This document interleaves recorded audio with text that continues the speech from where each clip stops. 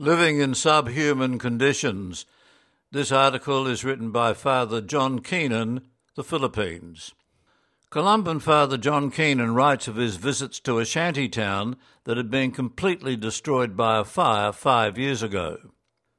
The village of Parola Tondo is a shanty town where the Pasig River and the Manila Bay waters meet.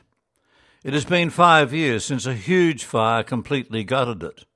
No one is sure as to how the fire started, but since the houses are closely packed, they were all destroyed along with the community chapel and everything inside it.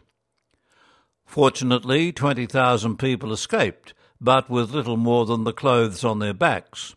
And though many of them were small children or elderly and infirm, no life was lost.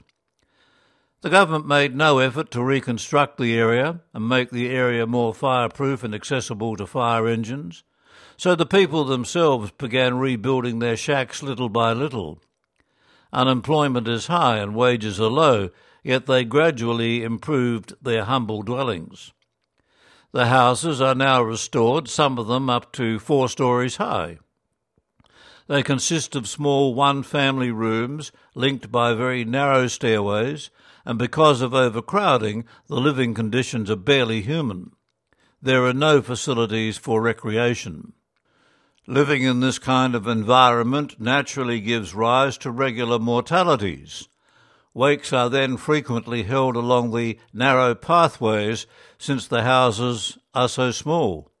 Often the grieved family cannot afford the funeral expenses, so the neighbours play cards and the winners share the money with the bereaved family.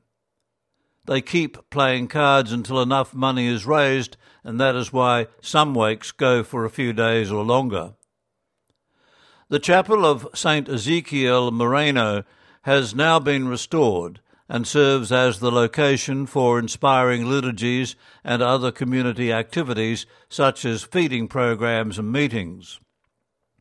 Every Sunday I go to Parola with 4 of our seminarians to celebrate Mass in the chapel and take communion to the sick and housebound. After visiting the families, the seminarians meet with the youth and try to organise them into a cohesive youth club. And these children are very talented but need facilitation and guidance.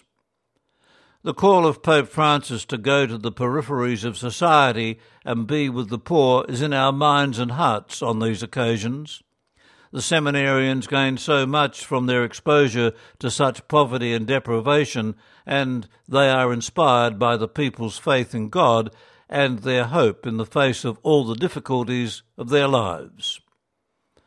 That article, written by Columban Father John Keenan, went to the Philippines in 1966 and is now based in Manila.